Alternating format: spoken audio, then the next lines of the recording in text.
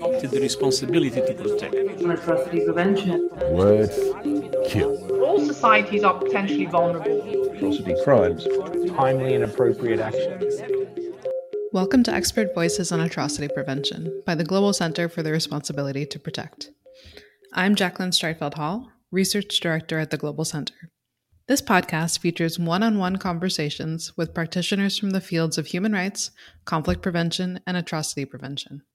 These conversations will give us a glimpse of the personal and professional side of how practitioners approach human rights protection and atrocity prevention, allowing us to explore challenges, identify best practices, and share lessons learned on how we can protect populations more effectively. Our guest on this episode is Omar Shakur, Israel and Palestine Director at Human Rights Watch.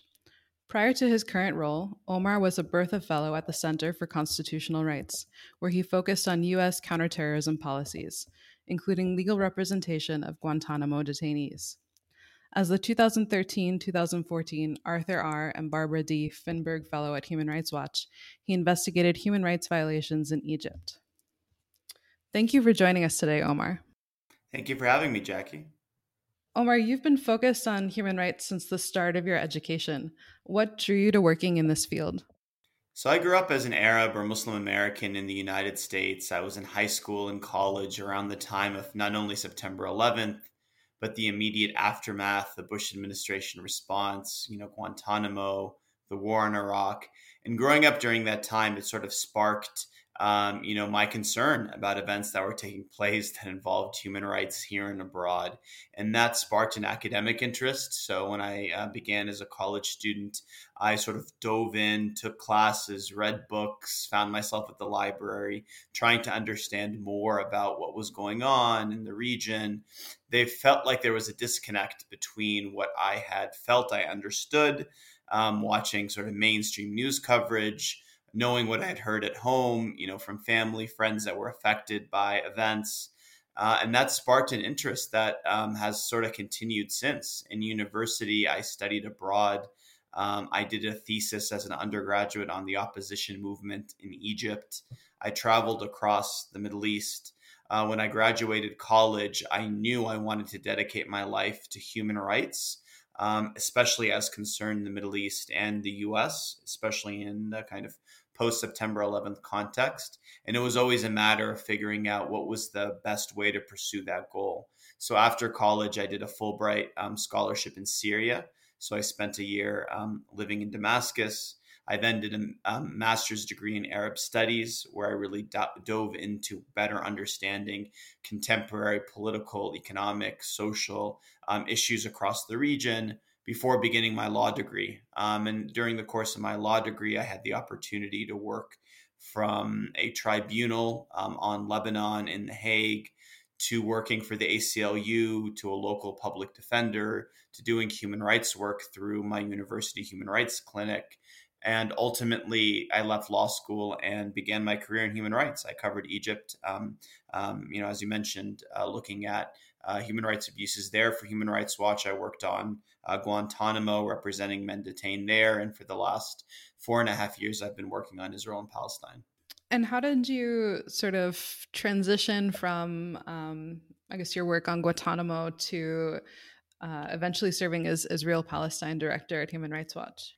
My first job out of law school was working for Human Rights Watch covering Egypt. And it was a really difficult time there. It was immediately after the military coup, and where protesters were being gunned down on the streets. And it was an incredibly challenging experience, but it was quite powerful to play a role in documenting one of the world's largest single-day killings of protesters in modern times. I had the opportunity to stay at Human Rights Watch thereafter, but I was also eager to dive into events in the U.S., especially towards the end of the Obama administration, when there felt like there was a moment to, make progress towards closing Guantanamo, and where there was a need, we felt, to really make progress on those issues. I was also eager professionally to experience a different type of organization, to work on litigation. So I transitioned to that work, but all the while, of course, keeping a close eye on events throughout the Middle East, throughout the Arab world.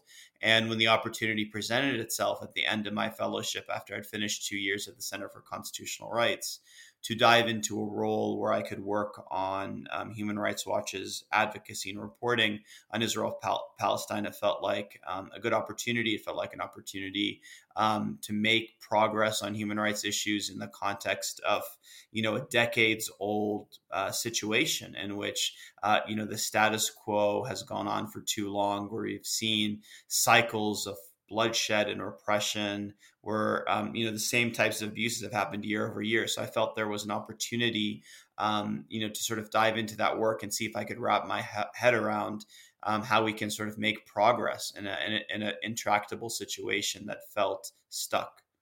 I know that 2 years ago, or almost 2 years ago, you were deported from Israel for the work you were doing to document these violations. What were the circumstances that led to that? So there's a long-standing Israeli campaign to really clamp down on the work of human rights organizations, and Human Rights Watch very much got caught in the crosshairs. It actually began in the first weeks of my job at Human Rights Watch. Human Rights Watch applied for a permit that would allow it to hire a foreign employee. It's this two-step process that begins with the organization getting clearance, and then for this specific employee to get a work permit.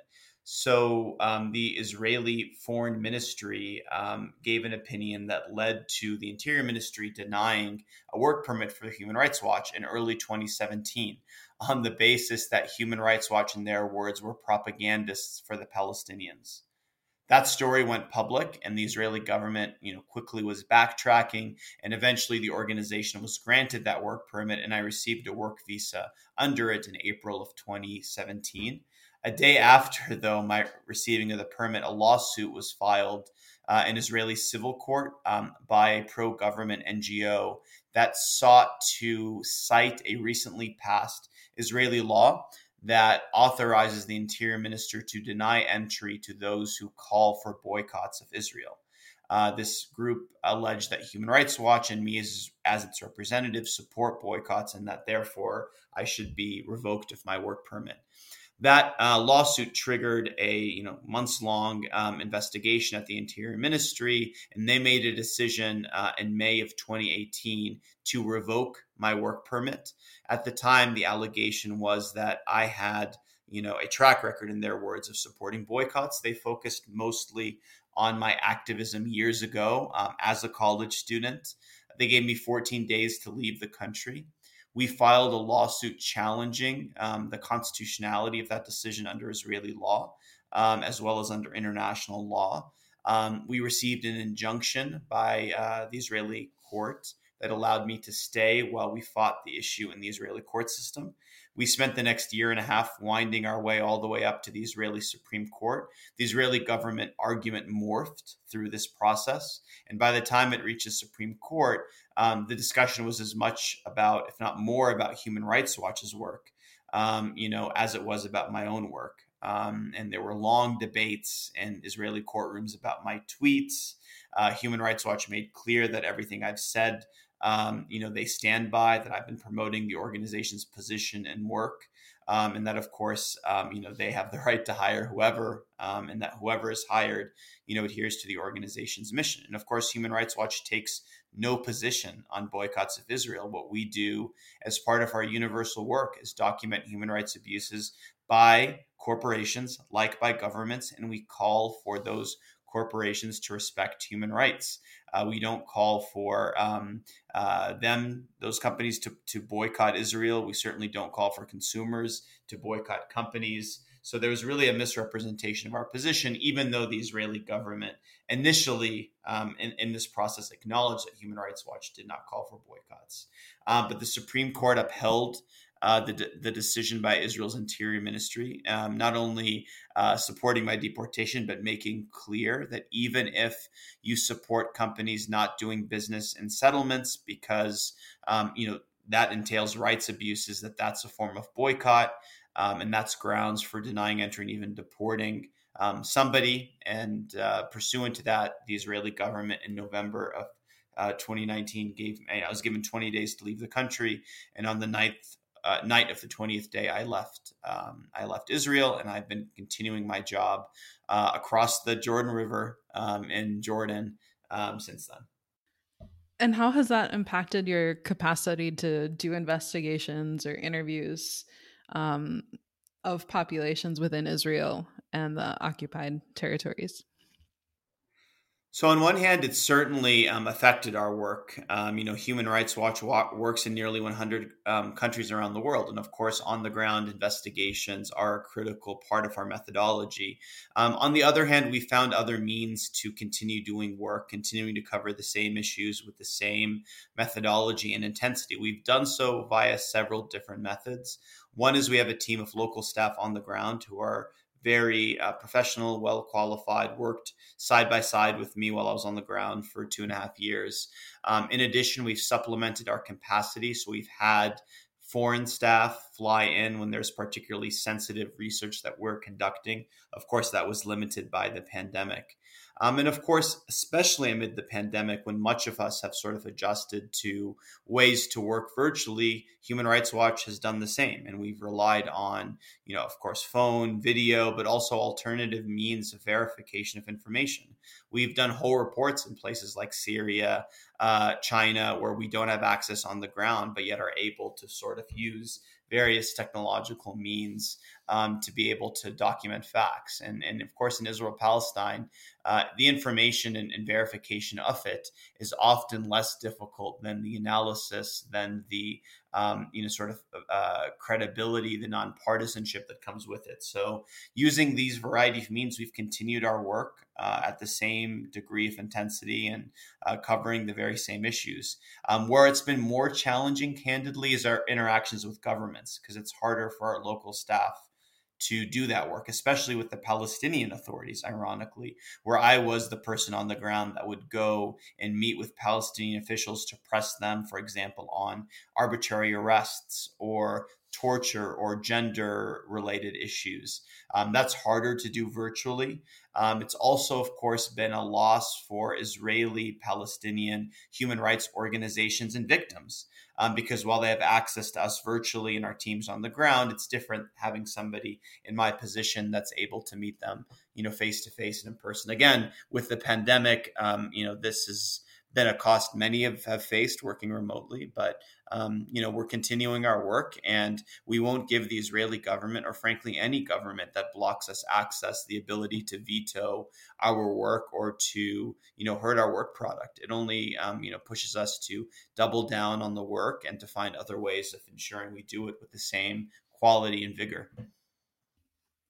It's really impressive how I feel like everyone has been able to, in some way or another, turn the pandemic into a bit of a positive at times when it comes to doing interviews and research. But this is definitely an issue area that we've been interested in for many years. Lots of commissions of inquiry authorized by the UN and panels of experts similarly are blocked access to countries. And we're always interested in how that verification process works.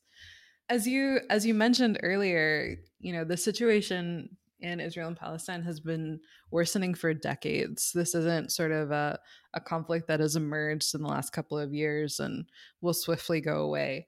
Palestinians have been facing institutional discrimination and repression, much of which amounts to collective punishment. And there are plenty of other crimes occurring in the region. How did the region end up here with such pervasive and systematic violations of international human rights? I think the sad answer, and it's not unique to Israel-Palestine. I mean, it's you can see similar trends in Egypt, which I used to cover, Syria, across the region, is impunity, is the failure to hold perpetrators of serious abuses accountable for their actions. The reality here is for 54 years, on every day, you've seen the Israeli government carry out serious abuses against Palestinians.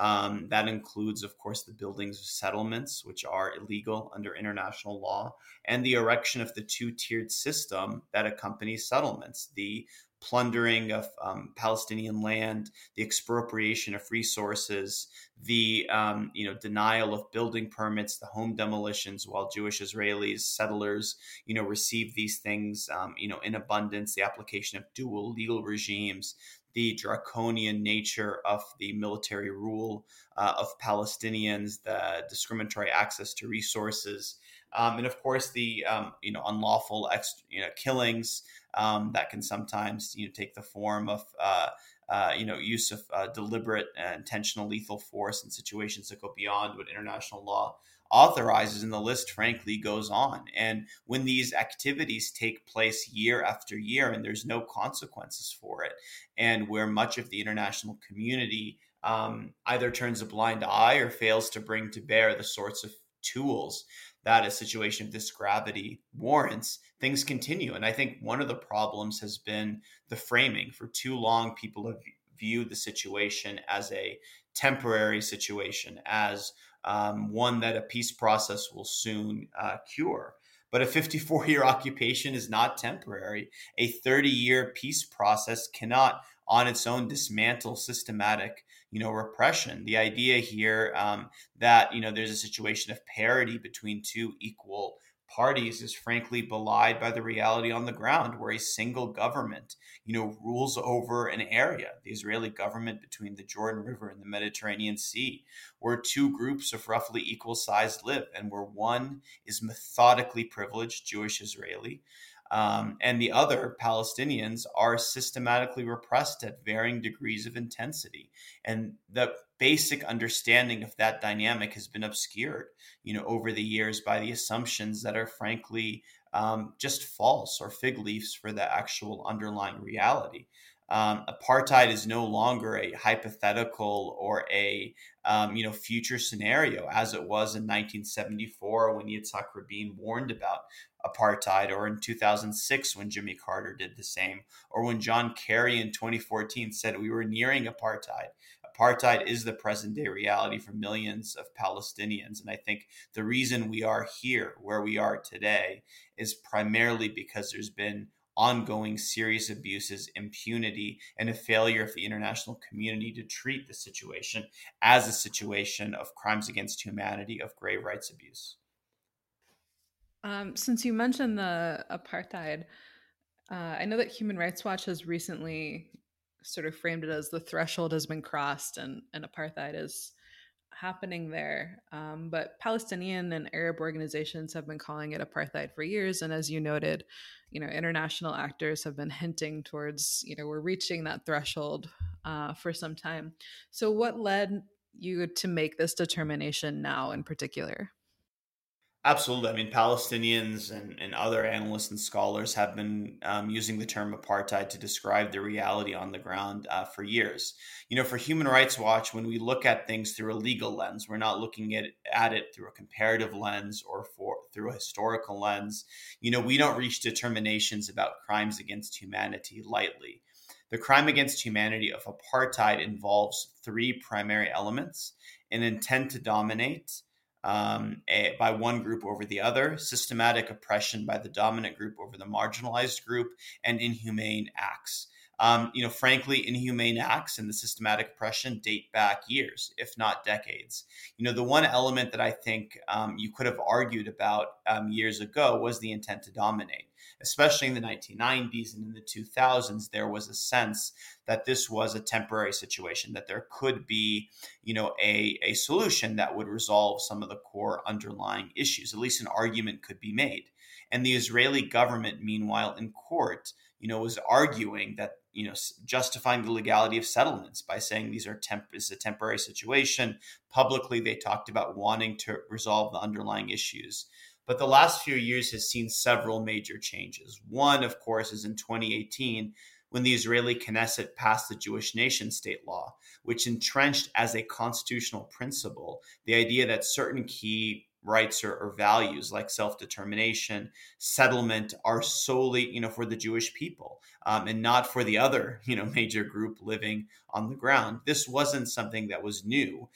These kind of policies had happened de facto for years, but to enshrine it as a constitutional principle sort of made it much harder to sort of propagate the myth of the Israeli government that there is a democratic state in the Green Line and a temporary occupation across the way. Add to that the massive expansion of settlements and the infrastructure connecting settlements to Israel proper, statements by Israeli officials of their intent to rule over the West Bank in perpetuity, treating Palestinians as subjects. And then you add to that, of course, the annexation discussion from last year, where many were ready to call it apartheid if annexation happened.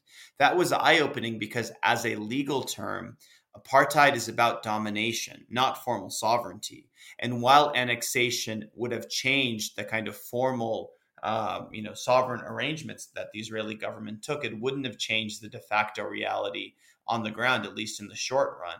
So as a legal matter, if you believe it would be apartheid with annexation, you should believe it's apartheid today. So frankly, Jackie, when we put all these things together, the nation state law, the infrastructure and settlement expansion, the statements by Israeli officials, the annexation drive, the evidence was so overwhelming that it became, I think, impossible as a human rights group whose job is to apply the law to the facts, to deny that the crimes against humanity of apartheid and persecution are taking place today. The other thing I would add, Jackie, is that we've done a lot of reports over the years that looked at particular dynamics in certain areas, right? 2001, looking at the school system inside Israel proper and discrimination between Palestinians and Jewish Israelis. 2008, the unrecognized villages in the Negev. 2010, a report called Separate and Unequal about East Jerusalem and Area C of the West Bank. 2016, Occupation Inc. These are all massive, 80, 100-page reports. But this report, we decided to try to connect the dots. So instead of looking at one area and one phenomenon, to really sort of look at Israel's treatment of Palestinians. So that scope, which was in part driven by a sense that that the underlying sort of reality on the ground that I laid out earlier wasn't sort of crystallized in the minds of many, combined with these shifts on the ground, led us to this conclusion. And certainly it's not only Palestinian groups, I should say. Several Israeli human rights groups have reached conclusions on apartheid, including B'Tselem, the most prominent Israeli human rights group. I should also note that just in early June, 2 former Israeli ambassadors to South Africa said that the situation and that Israel's treatment of Palestinians rose to the level of apartheid. In addition, in early June, South Africa and Namibia, at an event at the United Nations that I spoke at, said the very same thing, endorsing our report's findings. Luxembourg and France's foreign ministers in recent weeks have also talked about apartheid. So I think there's a growing recognition that the crimes are taking place today. And now the conversation really becomes, can states and individuals find the courage to fight apartheid and to ensure that these grave abuses come to an end? Given that you have so much evidence of this and have very clearly connected the dots and established that the crime is occurring, the report received considerable backlash, not only from the Israeli government, which is sort of expected. No one likes being told that they're perpetrating crimes. And obviously they feel that what they're doing is right.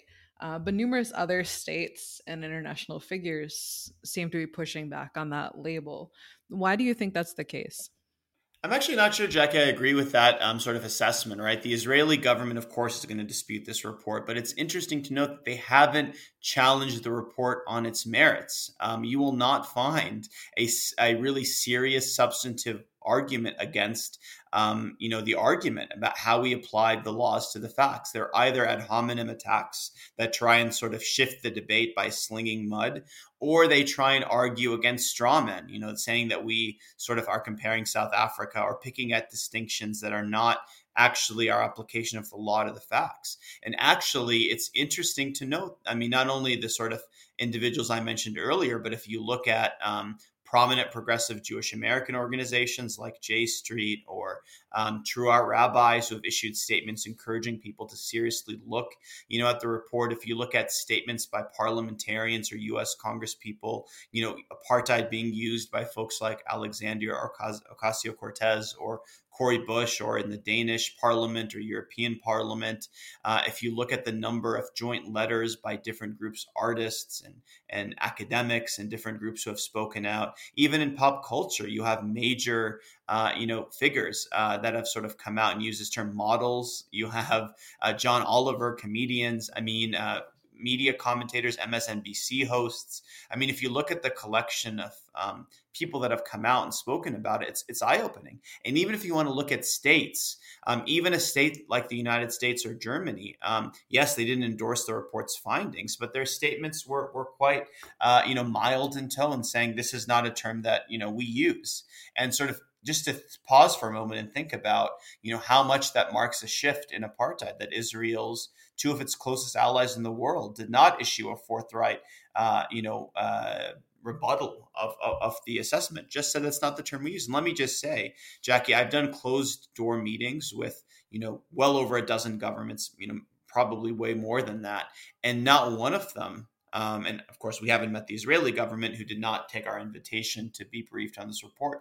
Not one of them has pointed out a fact we got wrong, a disagreement on the analysis. It's been just questions about whether or not, is this the right approach? How does this help? Or we can't say that. Where can we plug in? So I think that is powerful in and of itself. That, I think everybody who's been there and folks who follow the situation, this isn't a surprise. Folks know what the reality is on the ground. And it's really the matter of states having the courage to, call a spade, to call a thing by its name. The first step to solving any problem is to diagnose it correctly. The wrong diagnosis leads to the wrong conclusion. And for too long, there's been the wrong diagnosis. I do think there's been a sea change in only, in less than 2 months since the report has been issued. And I suspect that things will continue. This won't be the last report. There will be much more discussion of these issues. And I think, 2-3 years from now, if not sooner, this won't be very controversial anymore. It may not be controversial anymore today in many quarters. Yeah, I think you're right that at least, for us based in America, we've definitely felt that shift, if not over the last 2 months, then definitely since the escalation in Gaza during May. Since you mentioned impunity and accountability earlier, I'm curious, after the escalation during May, the Human Rights Council established an open-ended commission of inquiry to investigate the root causes of recurring violations. So not just the escalation, but sort of the longer-term problems in the region. How significant is this new open-ended mandate? Yeah, let me first make the connection, I think, between these last 2 points. I think what happened in the escalation, I think in many cases, this was a new phenomenon. Many journalists were asking the question about root causes. They didn't just want to know about, the latest airstrike or rocket attack, but rather what is the larger context. I think that discussion, I think marks that shift. But in terms of the UN Commission of Inquiry, this is one of the recommendations of our report, that the United Nations established a commission of inquiry to look into systematic discrimination based on group identity. That was almost verbatim the language, of the resolution. And the open-ended nature is important because the nature of the root causes and the abuses are open-ended and systematic and ongoing. So it's quite important that the UN has this kind of mechanism. They have one in place for the situation with in Myanmar. And it's worth noting that there, Human Rights Watch also found apartheid and persecution in the treatment of the Rohingya. So I think this is an important, mechanism. Of course, it's only going to be important to the extent that, that it carries out its mandate independently, and we hope it will. But in addition, that states and others act on its behalf. When we're talking about crimes against humanity, as you, Jackie, and your listeners know maybe as good as anybody, these are crimes against all of us, crimes against humanity. And they're odious. They're among the most serious crimes under international law. And it's imperative that there is accountability for them, that we don't simply accept their commission and wait for a political process that may or may not come anytime soon as the answer to these abuses. They need redress and accountability today. And, our report also, beyond this commission of inquiry, calls for the International Criminal Court to investigate and prosecute those Israeli officials implicated in these crimes, as well as for national courts to do so under the principle of universal jurisdiction. We also call for targeted sanctions against those implicated. That's the toolkit, among many other recommendations in the report, that states bring to bear when there are crimes against humanity. But unfortunately, that's not what's happening here. And it's worth also noting that the Commission of Inquiry did not receive the support of European states who have supported commissions of inquiry in every other time they've come to votes over the last decade. It's shameful. It's disgraceful that there's this sort of hypocrisy and double standard. The reality here is, yes, there may have been more, UN resolutions and actions that have happened in this context compared to others, but the reason for that is the Security Council is blocked. Much of that is, declaratory, and none of these have been followed by the Israeli government that flouts international law and continues to commit abuses. And in a situation where you have a strong power, that's an occupying power, that's committing apartheid, that's sanctioned by one of the world's global superpowers, and where much of the rest of the world, has failed to bring to bear the tools necessary, you need the attention of the international community. It's warranted exactly for situations like this. This is a test of the international system. And frankly, the international system has failed, is failing, and will continue to fail so long as impunity and the status quo continue. So if the commission is able to do its job and do an independent and thorough analysis of the situation, how do you think we can sort of reconcile that gap in response and willingness to respond by the international community? There have been commissions of inquiry. There have been resolutions of the Human Rights Council, plentiful resolutions, as you noted, on this situation. And there never seems to be a response to the results. Even the report on the 2018 protests on the Gaza border found there were crimes against humanity perpetrated by Israeli forces, and there never seemed to be sort of adequate, actionable follow-up. Yeah, I think the problem here is not the resolutions, right? It's the lack of, the state party concerned respecting international law and norms.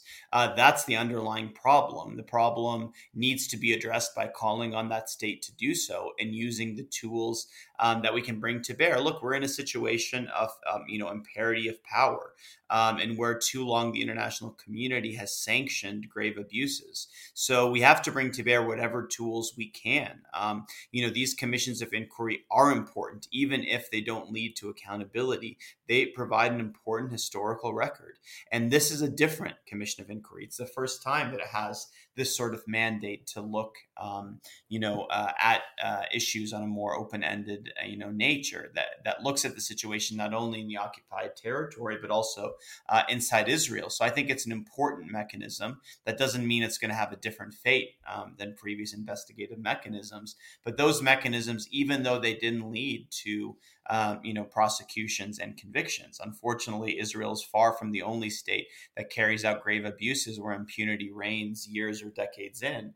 But it has an important historical record. It has set the information straight about the serious abuses taking place. But of course, it's been focused on particular issues, particular bouts of hostilities or dynamics in a certain area. But for this particular commission of inquiry to look at root causes, to look at systematic discrimination, which really underscores so much of Israel's rule over Palestinians, is quite valuable. For Human Rights Watch, this conclusion, certainly, led us to make recommendations that we haven't made before in this particular context, and maybe it will spur, if not action by Israel, but maybe actions by states that claim to, respect the international legal order and these sorts of decisions. I think there is a shift in popular opinion, and we hope that'll lead to shifts when it comes to state action as well. And since you mentioned that your report has recommendations regarding the International Criminal Court, do you think that the pending investigation and case before the ICC could represent a potential watershed moment? I think the International Criminal Court case is of tremendous importance because it represents exactly the sort of issue for which the International Criminal Court was created, where the doors to domestic justice have been effectively closed, where victims of serious rights abuses have faced a wall of impunity for decades, where perpetrators not only continue in power, but continue to commit abuses. And this is not only Israeli authorities, but Palestinian armed group and Palestinian authorities as well. And so this is a very important case. And I think it's incredibly important that the court found that it had jurisdiction over serious crimes committed in the occupied Palestinian territory, and that the prosecutor opened a formal probe. And now all our eyes turn to Karim Khan, who began this month his new term as the prosecutor. I think there is significant concern that whether it be the political pressure brought, whether it be the desire of some states to lighten the docket, to get more convictions, to be more efficient or effective, that the prosecutor will not follow the evidence and take this investigation forward. And that's of tremendous concern, certainly to Human Rights Watch, to Amnesty International, to many of us that work on issues of international justice. So I think this case could be a watershed moment, but it's not something that's going to lead to a resolution overnight. There are immense challenges, and I think we don't know the mettle of Karim Khan. And frankly, it's going to be put to the test. Can he withstand the pressure and the way I think the previous prosecutor did to move forward with this investigation? And, not only there are evidentiary, there are legal questions. So there will be many obstacles along the way. But of course, should the International Criminal Court find what we believe exists on the ground of apartheid, persecution, war crimes, etc., then it would mark a significant watershed moment, I think, in the situation, and a real hope that there can be justice brought to victims of serious abuses. Thank you for joining us for this episode of Expert Voices on Atrocity Prevention. If you'd like more information about the Global Center's work on R2P, mass atrocity prevention, or populations at risk of mass atrocities, visit our website at globalr2p.org and connect with us on Twitter and Facebook at GCR2P.